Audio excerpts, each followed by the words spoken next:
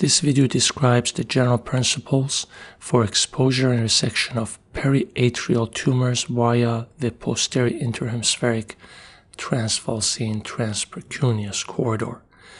This approach is quite feasible and effective for resection of deep-seated periatrial tumors without significant transgression or retraction of the normal brain. This is a 62-year-old male who presented with 6 months history of progressive altered mental status, and on MRI evaluation was noted to have a relatively heterogeneous mass along the medial and lateral walls of the trigone or atrial region. There is significant amount of edema associated with the mass. You can see on the coronal image the location of the tumor. Traditional operative approaches to this lesion include subtemporal potentially, which I believe is unlikely to reach this tumor, versus transtemporal or trans-superior parietal lobule corridors. The transtemporal approach is associated with risk of speech difficulty and requires significant amount of retraction on the functional cortices in the area of the Wernicke's cortex. The trans-superior parietal lobule transgresses the brain significantly and is also associated with remarkable amount of retraction to reach the lesion. The posterior interhemispheric contralateral transfalcine approach reaches and exposes the tumor through minimal transgression of the precuneus cortex and is most likely the safest approach to excising this tumor. This patient was also noted to have a lung mass, which subsequently was diagnosed as lung cancer, and therefore this tumor's final diagnosis was consistent with adenocarcinoma. Also, the amount of edema associated with the ipsilateral hemisphere would obviate the use of a ipsilateral interhemispheric approach, as the lateral portal of the tumor cannot be easily reached without significant retraction of the swollen and edematous hemisphere. Let's go ahead and review the basic principles of the transfalcine transpercutaneous approach via the contralateral interhemispheric corridor. This tumor is located on the left side. The incision is primarily extended toward the right side. It crosses the midline. The patient head makes a 45-degree angle with the floor. This position of the head allows the use of gravity retraction to mobilize the unaffected or normal hemisphere away from the midline.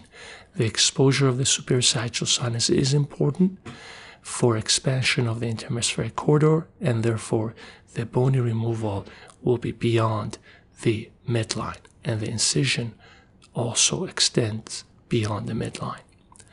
Neuronavigation is used. A lumbar drain is also used to decompress the brain early on. The neuronavigation guides me in avoidance of parasagittal veins. You can see the two veins posterior and anterior to the center of the craniotomy. You can also see the transfalcine approach and the center of attention for the craniotomy contralateral to the tumor.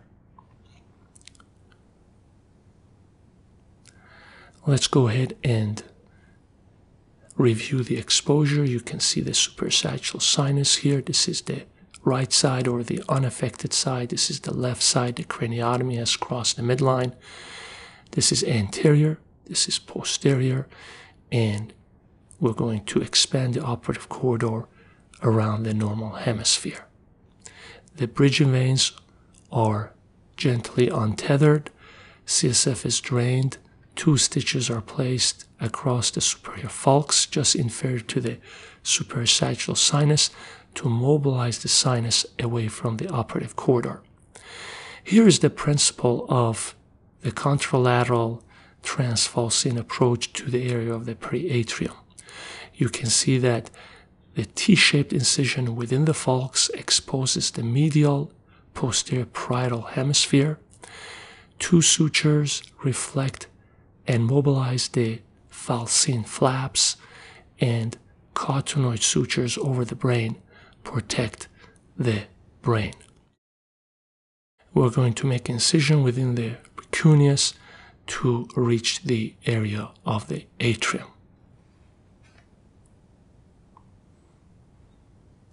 Here's an operative view of the illustration I just reviewed.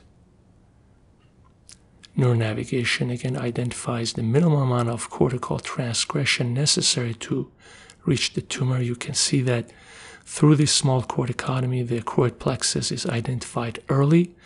Tumor devascularization accomplished also early. However, the other approaches which reach the tumor from the ipsilateral transcortical route expose the vascular pedicle of the tumor late in dissection, and this principle may lead to excessive bleeding during tumor resection. The transfalcine approach also exposes the important walls of the ventricle early, and this early anatomical orientation assists me with protection of important neurovascular structures.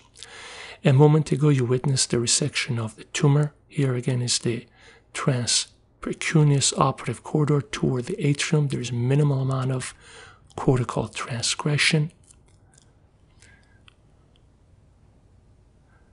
The closure is conducted in standard fashion. The postoperative MRI demonstrates gross total removal of the tumor without any significant injury to the normal hemisphere.